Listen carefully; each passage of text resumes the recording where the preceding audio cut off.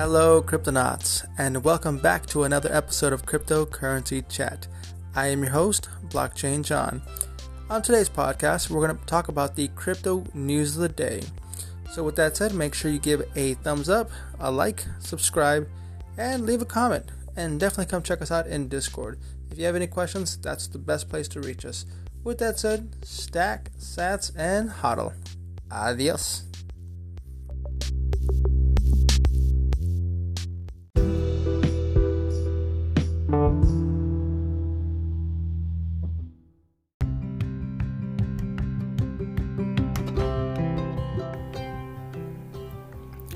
Hello, Cryptonauts, and welcome back to another episode of Cryptocurrency Chat. I'm your host, Blockchain John. On today's podcast, we're going to talk about the crypto news of the day, just to see what's going on the weekend, because it's fair, right? I got to share some crypto news. It's been a while. So with that said, let's go ahead and get started. We're going to get our news from decrypt.co. If you haven't been there, check it out. It's an awesome website. Once again, that's decrypt.co. Alright, let's get started with the first news of the day, written by Ekin Jenk. Why this DAO bought Snowden's NFT for $5.4 million. A desperate band of NFT art collectors are harnessing the power of smart contracts to create a decentralized digital art investment empire.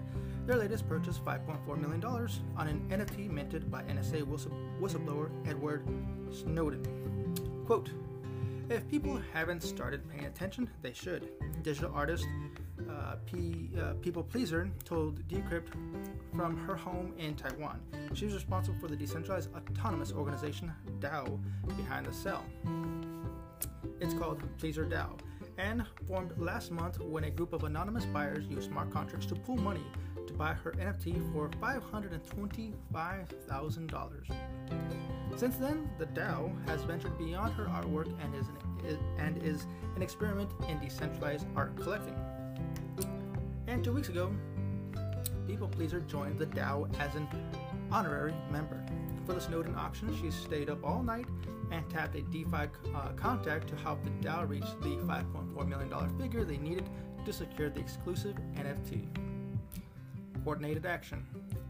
Even though most of its members have never met and some of them remain anonymous, Pleaser DAO has a philosophy.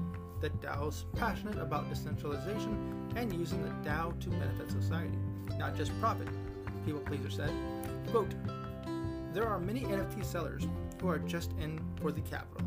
They just want to cash in on the NFT craze and sell back into fiat, she said.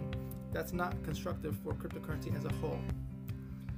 Pleaser DAO bought the Snowden NFT because Snowden, who blew the whistle on the NSA's surveillance program back in 2013, changed the rules of the game for transparency according to the DAO, an ideal its members staunchly support.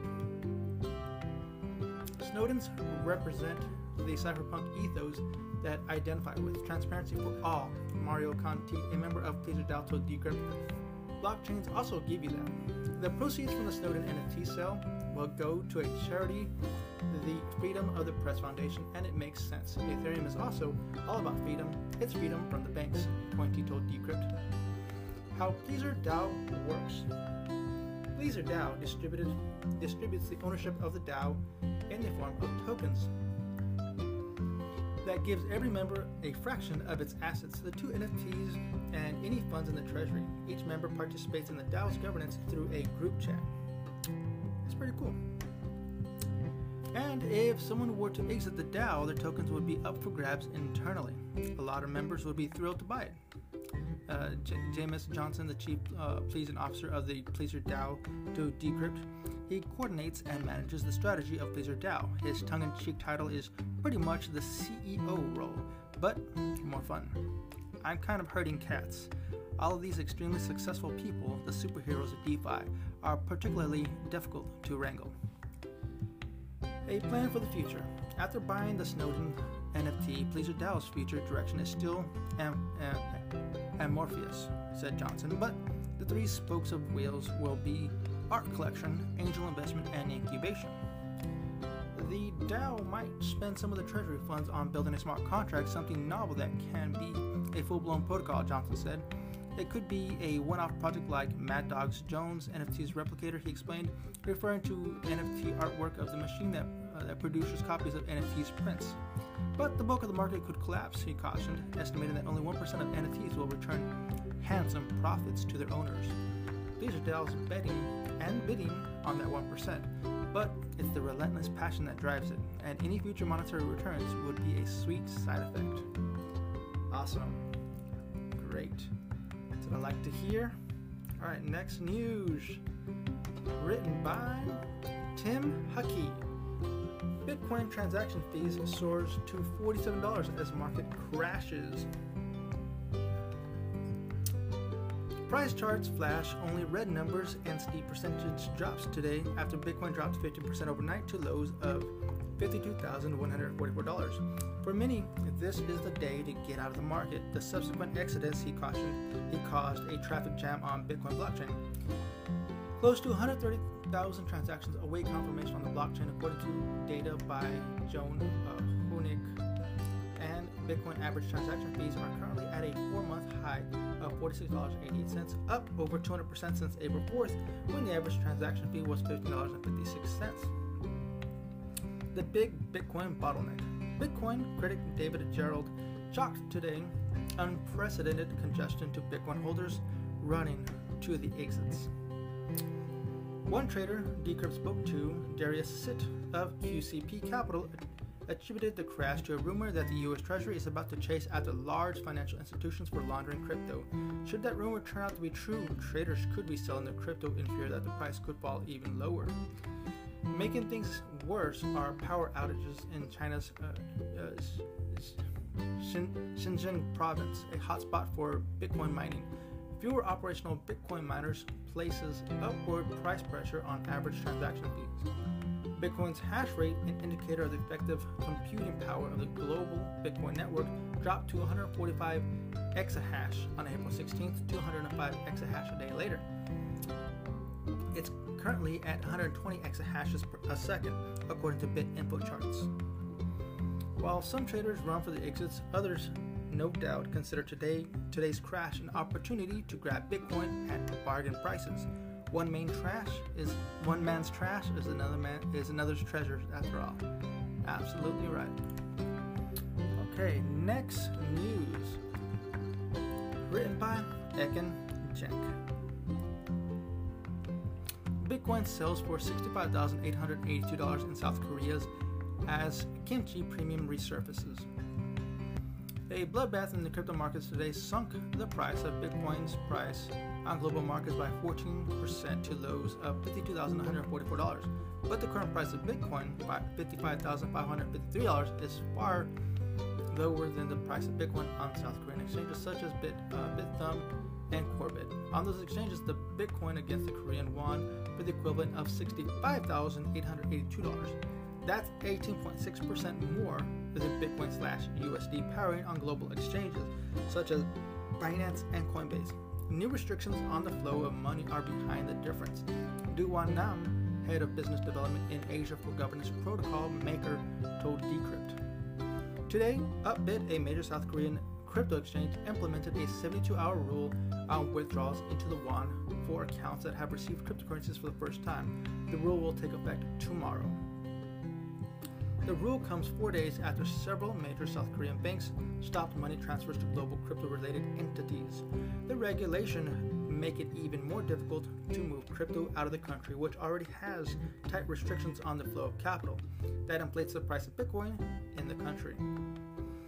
Quote, "It was hard to do arbing, but now it's even harder," said Nam, referring to the theoretically lucrative but practically cumbersome arbitrage trade between global markets and South Korea. Bitcoin isn't the only currency affected. US dollar stablecoins, cryptocurrencies pegged to the US dollar, sell for a premium on the few South Korean exchanges that list them. On Probit, a South Korean crypto exchange, the largest US dollar stablecoin, USDT, trades for $1.21. Wow. If it were easy, it would have been done already. It would have been our bet already, Nam told Decrypt. But like all Koreans, benefits from the kimchi premium by locally selling and buying the kimchi premium changes. but it's no different than price fluctuations on any other market. Only a few other countries have restrictive policies that cause these premiums, such as Nigeria. In other countries, lax capital controls make it easy for bots to move money around quickly enough to close any gaps.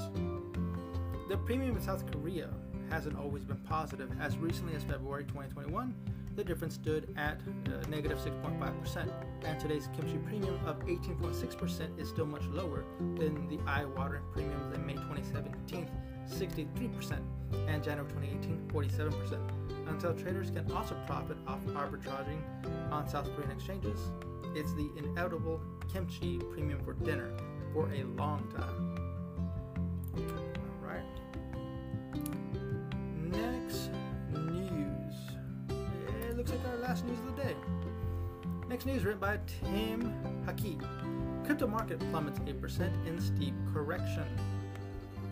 Cryptocurrency investors are reeling from an overnight crash that shrunk the crypto markets by 7.92% and knocked $10,000 off Bitcoin's price. The market cap for crypto is now at $2.08 trillion, according to price metrics site Nomics. In the early hours of Sunday morning, Bitcoin fell to a low of $52,144, a sharp drop from the highs of $61,271 yesterday. Bitcoin took the rest of the crypto market down with it.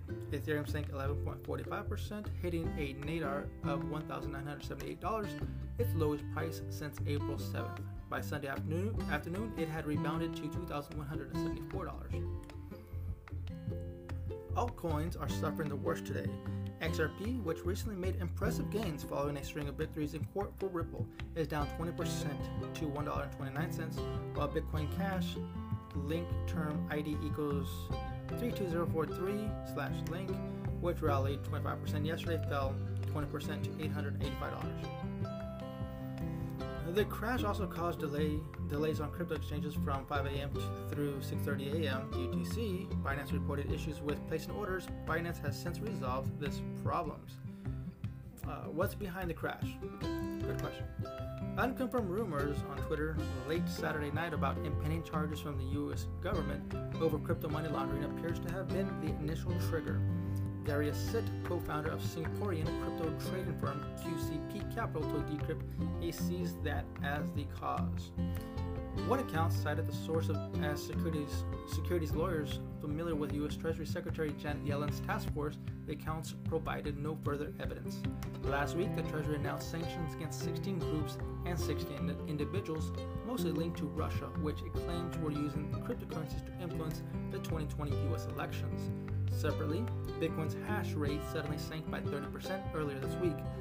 Donbei Wan, founding partner of crypto VC firm Primitive Ventures, attributes the plunge to a power outage in China's Xinjiang province. Xinjiang province. Okay. The region that houses China's largest Bitcoin mining operations. Authorities cut the power following accidents in 3 coal mines in the province. This week's crypto crash is a sobering reminder that markets rarely go up forever. Exactly. But with that said, that is our last crypto news of the day. And the way it ended, this week's crypto crash is a sobering reminder that markets rarely go up forever. Regardless, strong hand, diamond hand, stack sats, and hodl. That's what I say every single day. So with that said, Cryptonauts, make sure you leave a like, subscribe, and a comment. I appreciate those comments. They are awesome. Make sure you check us out in Discord, chit chat with us. I'm always on there, always talking crypto every single day. So thank you for listening. Thank you for watching. And until next time, stack sat.